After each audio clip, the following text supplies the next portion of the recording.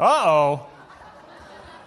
Hey, I got to tell you, I did so much better than first service. There are still nails all over the stage here from me dropping my tool belt and all that sort of stuff. So some of you didn't get the memo that it's Labor Day today. You didn't dress. We are moving into our work mode here, 4 weeks of looking at work from God's perspective, and what a great time to start, but on Labor Day. So I thought I'd bring some tools to kind of get things going. See, in my family with 4 boys, when you talk about work and you say something like a worker, man, it means this kind of stuff, right? So my biggest concern this morning, though, was this hat that had messed up my hair. Because, I work so hard to make sure it looks just so. If you're new, that might not make a lot of sense to you, but here we go. And then, you have your important tools in the toolbox, a lunch, and your, whatever you need to make things happen. For me, it's the iPad, and off we go. Well, here we are on Labor Day. How are we doing? Here we are in Labor Day, and we're talking about this concept of work. Now, Labor Day was a day historically set aside here in the United States to honor the contributions of workers to America. Now, work isn't just valued by America, but it's also something that's valued by God. And so there are a number of places in the Bible dealing with work, and so for the next few weeks, we're going to be looking at a different passage from the Bible each week to try to better understand God's perspective on work. And hopefully it will transform our own perspective on work. Now, bottom line, as Ron shared a little bit earlier, work is more than making a living. It's making a life. And it's seeing that my work isn't the point of my life. It's not the point of my life, but it's a part of my life.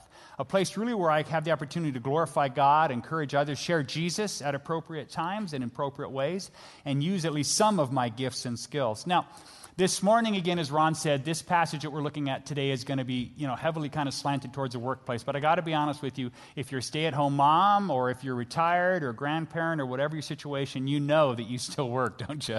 And so I think you will find takeaways for whatever you consider your own life and work and service and those sorts of things. God's going to want to speak to you this morning. That's my prayer. God, let us find one way that you want to change us as a result of our time with you this morning.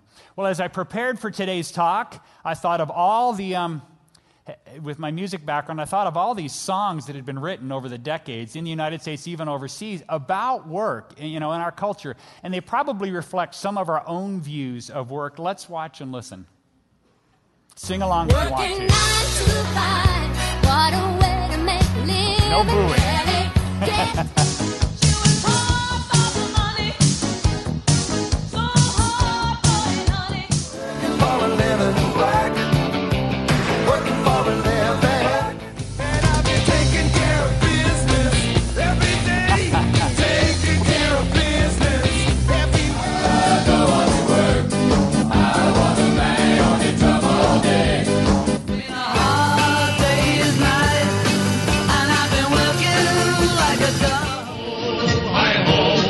It's home from work we go. Hi-ho, hi-ho, hi-ho. All right, well, there are a few. It tells me something about second service that BTO gets the biggest cheers, followed closely by the Seven Dwarfs. So nice, that's right there. Well, interesting. Music has reflected a change of attitude. I thought way back, Snow White was so many decades ago, and it was hi-ho, off to work we go. In the same movie, we have whistle while you work, and now things have changed, like all I want is a couple days off, and do I have to go to work, expressed in our music. Well, we're going to move way beyond pop culture lyrics today, and we're going to spend our time looking at Ephesians chapter 6. If you have your Bible with you, you can open up to Ephesians chapter 6. We'll be looking at just verses 5 through 9. So if you have your Bible, you can open it up. A reminder, we'll always print the words on the screen and put it in your program. We have those lobby Bibles. The Bible's in the lobby. If you forgot your Bible, you can grab it and bring it in with you, return it. If you don't have a Bible, bring it in with you and then keep it. It's yours. We just want to be able to put God's word in your hand. So we'll be looking at Ephesians 6 today. Now, before we get into the details of these verses 5 through 9, I want to deal with some of the contextual issues that will help us understand these verses better. Okay, we're going to look at these verses, but we need to expand a bit and say what's written about them and around them that will really help us understand what's here. So we see in Ephesians 5, chapter 5 and 6, in the verses leading up to them, some words that address relationships in a household of that day, okay? relationships in a household of that day. There's some words written about husband and wife relationships, very common in a household to have a husband and wife. So husbands, wives, here's some directions. Then it's followed by some words about children and parents, how they should interact and how they should have a relationship. And then it goes on to the passage we're looking at today, to the other relationship that was very common in a household, a typical household of that day, and that was of slaves and masters. Slaves, you could call them servants in some sense, certainly servants and masters. Now, I need to bring this up today, right now, because when we read about slavery, we can kind of freak out, right? Slavery, gosh, and the reality is we could miss what God wants to say to us this morning. So I don't want us to take too much time with this, but I want to clarify two things when we talk about slavery. First of all, slavery in the Bible and in this passage is never condoned by the Bible. It's never encouraged and really celebrated. It's just, again, we're going to talk about relationships. What do we see in the home? We have husbands and wives, and we have parents and children, and we have workers, slaves, and masters. And he talks about how to make those things work. It's neither lifting up or tearing down the concept of slavery that's there. God simply wanted to speak into that work relationship. So that's what we're looking at today. So please don't think that God favors any sort of unequal treatment of people, regardless of race, creed, gender, age, or anything. Secondly, I want to mention the fact that slavery of the day was very different than what we generally think of as slavery. We kind of flash back to our own roots here in America, and it was ugly, wasn't it? Some of the atrocities that were committed were practiced in our country as we struggled with slavery. Well, that's not what was practiced by and large in this culture during that day. So again, you need to just kind of reframe things. Slaves of that day had rights. Slavery wasn't based on race, and slavery wasn't permanent. Every so many years, all slaves went free if they wanted to. And some of them didn't want to. It was a very different world in terms of what was going on. And so some of them just frankly saw being a slave and that master-slave relationship in a household was advantageous to them. And they kind of liked that. They enjoyed their position in that relationship. Now, I don't have time to go further with this. We could really take many, many minutes to talk about it. Lots of research to be done. And you can do that on your own, quite frankly, especially with online opportunities for research. But I wanted to clarify those 2 points when we look at slavery. Again, the Bible doesn't condone it. It's just talking about how to deal with what was present. And also when we talk about slavery, it really wasn't slavery per se as we think about it there. But I also want to take a moment to make a second comment about the context of this whole section addressing household relationships. And this one's even more important than the slavery concept. And it has to do with this. It has to do with the power source for what we're going to talk about today. See, there's a verse that appears before the household relationships section. It's Ephesians 5:18, if you want to just make a reference to that. And God basically says, I'm going to talk to you about household relationships, and here's the expectations and the desires and what I'm laying out for you. But he basically, before he goes on to it, he says, you know what? There ain't no way you're going to get this done on your own. So let me set this up for you. And so God lays a foundation, Ephesians 5:18, and he says this, stay with the whole verse because at the beginning you're going, what? It says this, don't be drunk with wine, because that will ruin your life. Instead, be filled with the Holy Spirit. And be filled is in the Greek is the same sort of word as being drunk with wine. So be drunk in a sense, be overcome with the Holy Spirit. Now, this verse is really important to us today because it sets the tone for the verses we'll look at. As I just said, it spells out the fact that the only way you have a chance to actually do and be what God calls you to do and be in this area is to be totally filled with the Spirit. Now, in the same way that drinking can kind of just take over your mind and your body, even in that way, God says, I want you to be so full of me, God's saying, that I will take over your mind and body for my purposes. I want to control you in that same way. He's saying, we're going to talk about work, but please understand this, God says, the only way you can accomplish what I'm asking you to do is to be filled with the Holy Spirit. Okay, to be full of the Holy Spirit. He, the Spirit, will give you the power and desire to make this happen. So I want to let you know today as we work through this, it's written in a context of someone who's a follower of Jesus. Now, if you've not yet given your life to Jesus Christ, there are some great ideas, some helpful things for you here, but really the most helpful thing for you, honestly, would be to enter into that relationship because God would give you the power to actually do these things, okay? For those of you that are followers of Jesus, he's saying be filled with the Spirit because that's what's going to give you the desire and the power to accomplish these things. Okay, there's our contextual comments about slavery, about being filled with the Spirit. And so now we're going to dive into these verses. And we're going to talk about the idea this morning of how I can embrace my work. And some of you are like, John, those are two different things. Embrace sounds warm and fuzzy and yummy, and work just doesn't. How can I actually embrace my work and find that in some sort of an affectionate way? Is that what God desires? Well, let's take a look at it. How I can embrace my work. We're going to walk through these verses and hit 6 points to come up. First of all, I can embrace my work when I choose the right action.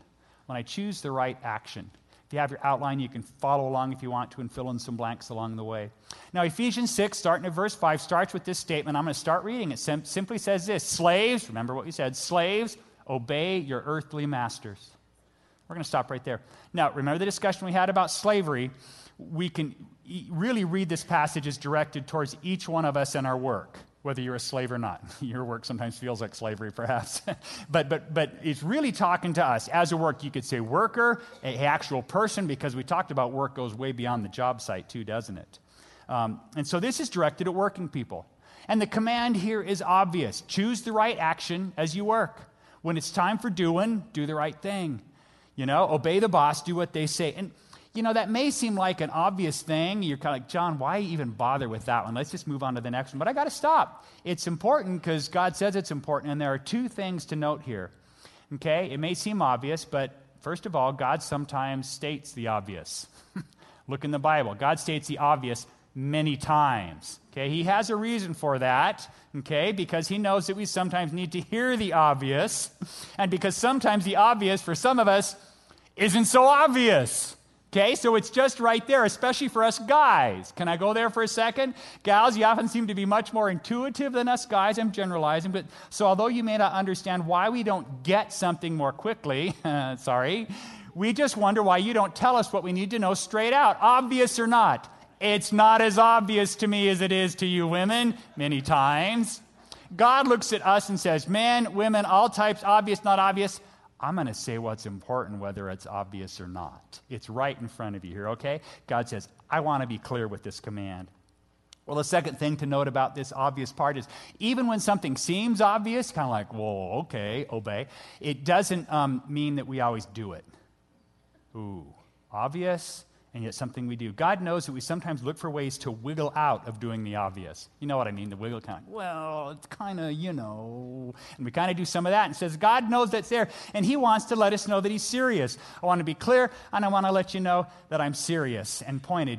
Do what they say and do it when they want you to do it, even if you don't want to do what they want you to do, okay? Be submissive, do the right thing, do what they ask you to do. You might not think it's the best idea in the world, but once a decision has been made, you need to be ready to choose the right action to do what you're asked. All that's in there with the slaves, obey your masters. Obvious enough for you? Okay. God says, I want to be clear, and I want to let you know I'm serious about this. Well, that's the first way to embrace my work. The second way I can embrace my work, and more importantly than the first, is to choose the right attitude. Okay, we chose the right action, which is I'm going to do the right thing, but now I'm going to do it for the right reasons and from the right heart. See, God wants us to be obedient, but more importantly, he wants that great attitude and the right attitude. You see, God knows that sometimes we can choose to do the right thing, but our hearts are totally in a different place, right, than our actions, and that's a problem. The Bible tells us again and again that God always looks at the heart first and foremost. He's more concerned with that than your specific actions. So I think it's safe to say that he considers the second point way more important than the first. So what is this right attitude then that God desires from us in work? Let's start again, Ephesians 5:5, and continue with that verse. It says, as slaves, obey your masters, your earthly masters, with deep respect and fear. Serve them sincerely as you would serve Christ. He says, work with an attitude of deep respect and fear from a heart, an internal heart that is sincere, as if you were serving Jesus himself. Now, when you look at these verses and these words, you may have some difficulty with those words, deep respect and fear, that whole bit. You see, usually if you respect your boss, there's not a whole lot of fear there, right? You usually don't fear them. Or if you fear your boss, heaven forbid, but sometimes it can be that way, then sometimes that doesn't lead to respect. They're just flat out scary, and you don't necessarily respect that. How do you respect someone that you're afraid of, right? But the attitude that God is talking about is this. If you serve them with a sincere heart, as if you were serving Jesus, then your respect and proper fear is not necessarily pointed towards your boss, but really at God. I'm going to serve them sincerely as if Jesus. So when he talks about respect and fear, absolutely I need to have a proper respect towards my boss. But are we supposed to respect and have a deep respect and fear towards God? Absolutely. An awe of God and a wow. And he says, in work, I really want you to kind of have some of that same thing here. But really it's because you're serving me. And because that deep respect and awe and fear that you have of me is something that I want you to bring with sincerity of heart into the work relationship.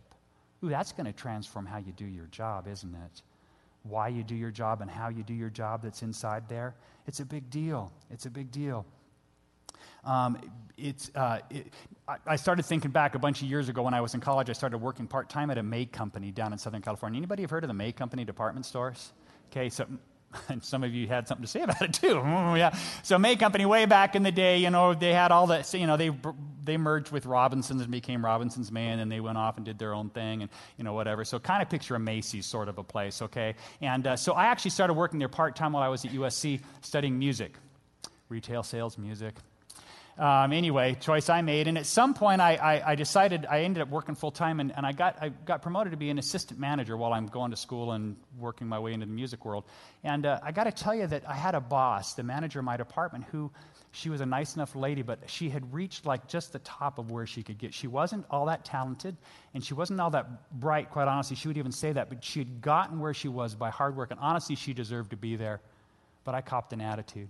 I kind of looked at her and never told her to her face, of course. It was kind of like, I'm way smarter than she is, and, I'm having to pick up and no. And I just, attitude-wise, was kind of like, oh, boy, I'm this part-time, kind of almost full-time guy who would be better at her job than her. I was a musician. So all of a sudden, I find myself kind of talking bad behind her back, and just kind of, and some of the other employees just became aware of my attitude about it. And you know what? It was not pretty. It was an attitude of disrespect, and I made it hard on her to lead our department. I look back on it now, and I realize, it kind of hurts my heart. I could make excuses now and say, gosh, I was only 20 years old. She wasn't a very good manager. No. All those are qualifiers. But the truth is, my attitude at work was not God-pleasing, and I blew it. I did. My attitude wasn't there. And what's more, there was my witness to her and the other employees to consider. How well do you think that I led them to Jesus as a result of my work with there? Not at all, huh? You know what I mean? So that wasn't, for some reason, on my busyness of screen. They had a chance to see Jesus in me, and instead they saw my bad attitude. Lord has forgiven me. You know what I mean? But I just want to share that to say I can be doing the right thing, and I was there, but my attitude wasn't there, and I actually worked to be a negative. And I was a follower of Jesus who loved Jesus with all my heart. Attitude's a big deal. Even when your boss isn't super boss, like I have here at Twin Cities Church. Ron was here for service. I got to point at him here, and he could laugh, So, we get to work together and serve, under Pastor Ron here. Even if he isn't super boss, God says, serve well and serve with a good attitude. Listen, if you catch something this morning, this might be what God wants you to hear. Your attitude, and a good attitude, is a choice you make. Your attitude is not held hostage by your circumstances and surroundings. You are responsible for your attitude, responsibility, the ability to choose your response. Well, my boss, choose your response. And God says, have an attitude of deep respect and fear with sincerity of heart as if serving Jesus. Big deal. Important to God.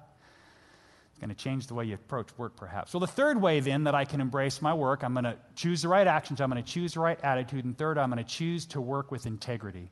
I'm going to choose to work with integrity. Now, integrity is a big deal to God, and the workplace really is just another place that He's provided for us to practice integrity. I kind of like that, practice integrity, a chance to do that. Integrity means being one and the same in every situation. Always you, same in internally, externally, in every situation. Not changing the way you act or the way you are depending upon where you are or who's around, right?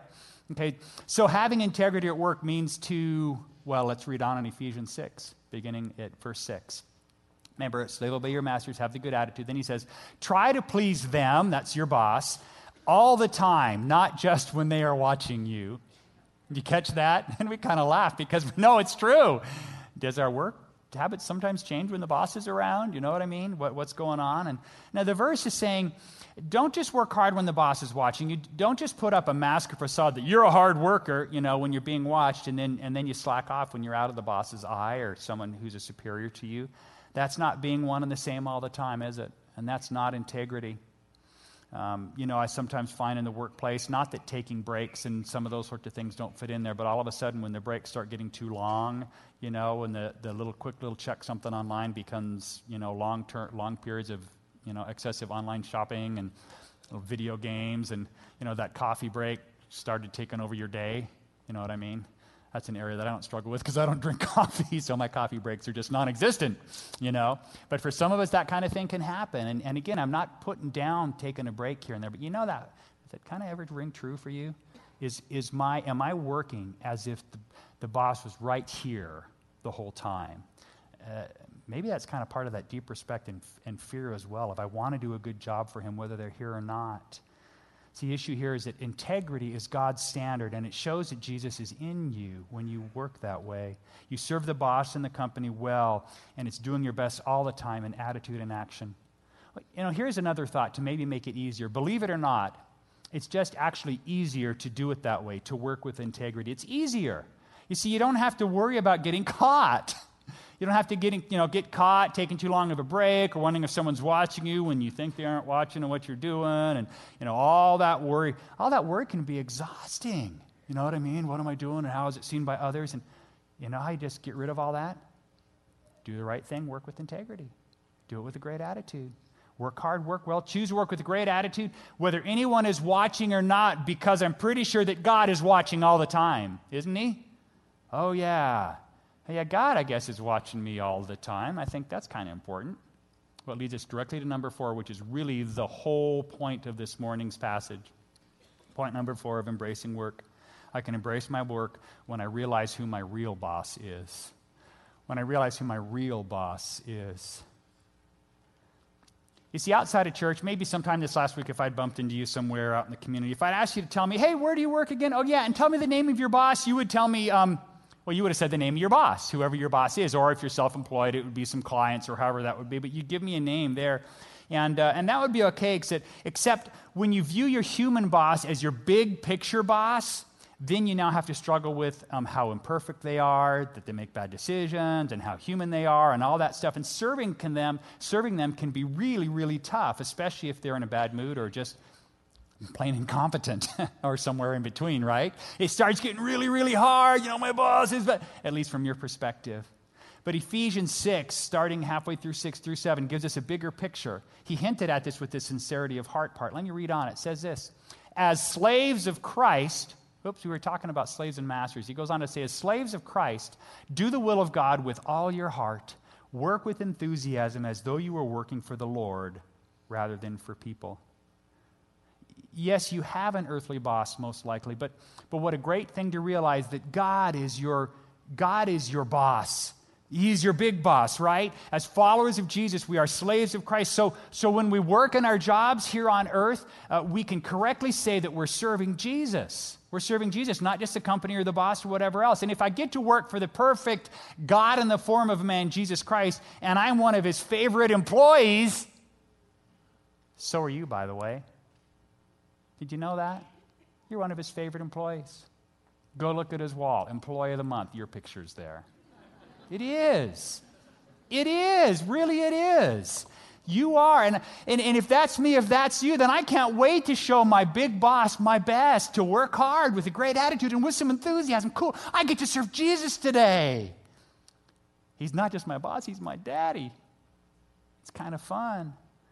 This idea will change your work life as you'll see that working hard with enthusiasm, integrity, and a great attitude, that is the will of God, and it's a beautiful, beautiful thing. It's a beautiful thing. Well, the 5th way that I can embrace my work is to rejoice over the multiple payoffs.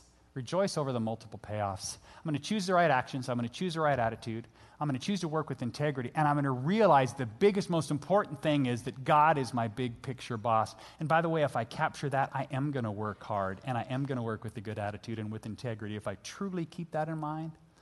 But I want to also rejoice over the fact that there's multiple payoffs. You know how payday isn't necessarily the best day of the week or month, but it sure can be. Right? It can be. Woohoo, it's payday. I'm doing the little worker payday dance. Birthday, it's my payday. And so most of us don't actually do that physically anymore. We just did that with our first 1 or 2 paychecks when we first started working and kind of did that actual dance. Most of us do it inside now. because we're way too mature to actually do the little payday dance. But sometimes that kind of breaks out and you have to do that, you know. It's a big deal. Isn't it great to get rewarded for your hard work? It's right there. And I know, we all deserve to get paid more than we do. I'll tell you that flat out. You deserve to get paid more than you do, but it's still nice to get paid. Getting paid is pretty sweet, isn't it? But here's the deal. If you want to truly embrace your work in a God-honoring way, rejoice over not just the paycheck that comes, but also the multiple payoffs that come. If you can capture this godly attitude that we're talking about here in Ephesians 6 that we're uncovering, you'll see that the payoffs go beyond the paycheck. Well, what else is there? Well, besides the paycheck, you get the reward of knowing you made a difference for others in serving well. The people that you work for, the people that you work with, and the people who are your clients, they saw Jesus in you and it impacts. And there's the feeling good about your own hard work, knowing you gave it your all. I mean, how satisfying can that be? Have you been there? Man, I did my best. That feels good knowing I gave it. I didn't leave anything, behind. It was right there. That can be great, satisfying. Plus, we please God as we serve him in our work. And God rewards good work. We don't just please him, but we also receive a reward. Now, all of a sudden we stop with rewards and go, wait a second, Pastor John, these rewards, they come immediately or down the road. They may be tangible or intangible. They may be internal, but we are rewarded. We are rewarded. Let's read about this in Ephesians 6, verse 8. He says this, he goes on to say, remember that the Lord will reward each one of us for the good we do, whether we are slaves or free. And there are rewards. Do good work, motivated and empowered by the Holy Spirit, and God will reward you. So if you're a follower of Jesus, then you're an adopted son or daughter of the Most High God, and God loves to play favorite with his children. He loves to play favorites with his children. He's not going to go, my kid, I'm going to treat you the same or even worse. He's not going to do that. He says, I love to play favorites. Your picture's on the wall, employee of the month, but it's also in my wallet is my precious son and my precious daughter. He's showing the angels all the time. Let me show you the latest picture of him, my boy, my girl, with a big smile. He's your boss. He's your dad as a follower of Jesus, It's a beautiful thing. He carries your picture in his wallet, and he pays you extra because you're his beloved. Well, you're my son, you're my daughter. They'll all understand what the angels are going to criticize me, right? I mean, it's just right there. It's going to happen. Now, some of us, this is where we hit the wall. Some of us may kind of feel like, John, this whole talk about reward doesn't feel, I'm kind of uncomfortable. It feels kind of selfish, like those things, they shouldn't matter to us. But you know what? God knows that things like that do matter to us. They do matter to us, and so he throws them out there because he can. He says, I want to give. I want to do this for you. Now, remember point number 2, which was choosing to have the right attitude? And so that is a big deal to God, too. So if you think you're going to enter into a work situation solely and work hard solely, so I'm doing this so I can reap massive rewards and payoffs, then your attitude misses the point, doesn't it, right? So that's why this is number 5 in these verses really through here. You don't do it only because of the rewards. If that's your sole motivator, it's not enough. But it's nice to know that as we follow God and the power of the Holy Spirit, well, he spoils us. He spoils us. You don't just get the paycheck, but you get the payoff again and again, on into eternity. Again, not because we're perfect and we deserve it, but because he loves us. Because he loves us. And I can embrace that. I can embrace that. Well, finally, the 6th way that I can embrace my work is this. I can remember that every person and every task is important to God. Remember that every person and every task is important to God. Now, you may be the head of a big corporation, or you may be struggling to hang on to a part-time entry-level job. You may be unemployed right now. You may be extremely successful, or you may keep going in and out of different jobs and businesses, trying to find just one that'll kind of work for you. And you know what?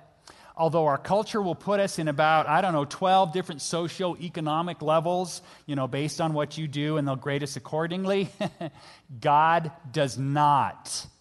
God does not. Level playing field entirely. Listen to our last verse, Ephesians 6:9. Masters, I love this. Because the masters, it's almost like he says, Masters, I hope you've been paying attention. Because, you've been talking to the slaves, and hopefully you're telling them to be good slaves. And he says, I hope you've been listening, because there's going to be a test right now. Here's your quiz. Masters, treat your slaves in the same way. Treat your slaves. These things I've been talking about, you do it too. In other words, do all the honoring and enthusiastic things that the worker bees were asked to do. And then it goes on to say, don't threaten them. Remember, you both have the same master in heaven, and he has no favorites. Oh, you're a favorite as a child, but within the family, he has no favorite, CEO or part-time, what am I doing? He has no favorites. It's beautiful. And so he's saying, masters, bosses, do the same things the slaves were asked to do. Have the same work ethic, the same great attitude, the same work and integrity and work integrity, and know that we all have the same big picture boss in heaven, God Almighty. Now, I want everybody to hear this as we're kind of wrapping up here.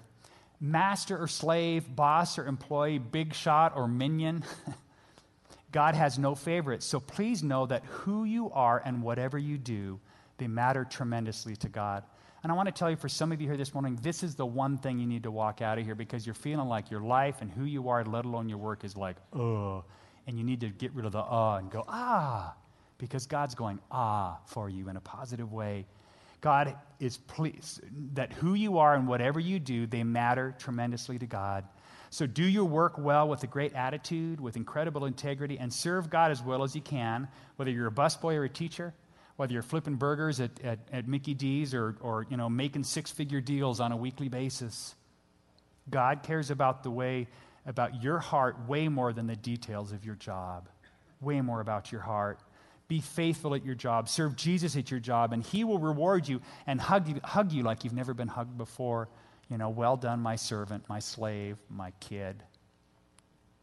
We're going to have an opportunity to reflect on what's been said. Hopefully God has touched your heart in some way, some of the things that have been said. But we're going to watch a video and then listen to a song about work, about God breathing into our work and transforming our attitudes and our response to him. Let's listen and watch. Work, eat, sleep, work, work, sleep, work, eat, watch, work, drive, watch, eat, work, talk, talk, talk, talk, talk, work, watch, eat, work, sleep, work, sleep, work, sleep, work, sleep, work, sleep, work, watch, play, sleep, eat, work, sleep, eat, work, play, eat, work, watch, sleep, work, sleep, work, sleep, work, sleep, work. Stop.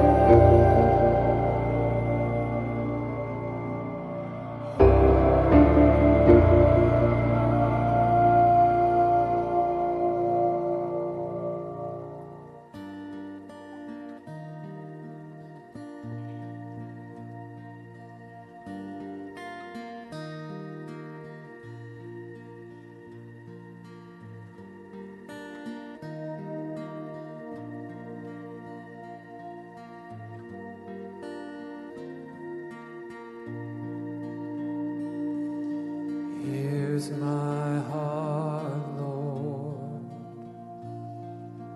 Here's my heart, Lord. Here's my heart, Lord.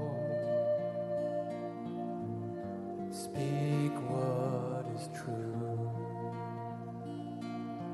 Here's my heart, Lord.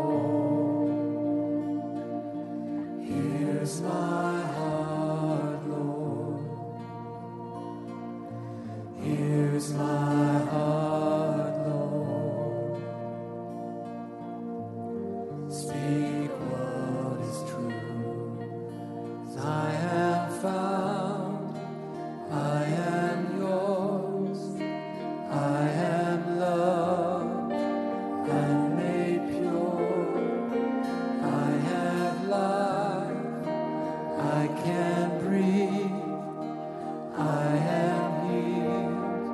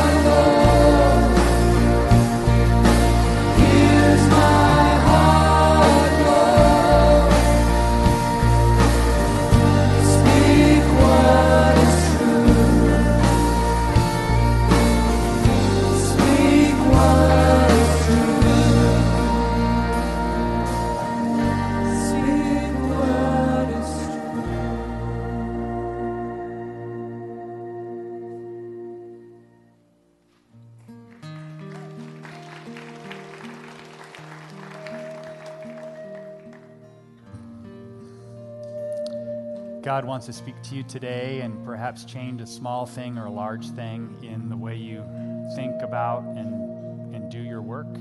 I pray you've listened. Let's pray together. Father, we had a Selah moment in that video there of the franticness of life that just says stop and breathe and receive from you. Thank you that you love us so much, God.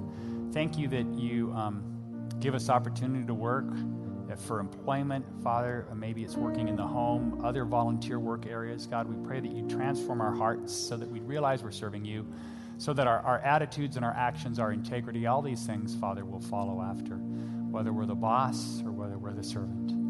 Father, I just want to pray also if there's anybody here today that has heard about a God that loves them in a new way, a God that wants to hang their picture on the wall and put their picture in his wallet, God, that they can reach out to you, Lord, and they can, through Jesus, come into a relationship with you. And if that's you this morning, you can simply pray. Say, God, I want to be in your family. You'll do that by putting your faith and trust in Jesus, believing that he came and lived a perfect life for you and died for you on the cross, by asking for forgiveness and asking him to lead your life, including your life in the workplace, but far beyond. You can do that this morning through that step of faith. Lord, we love you. We look forward to being truer workers this week. In Jesus' name,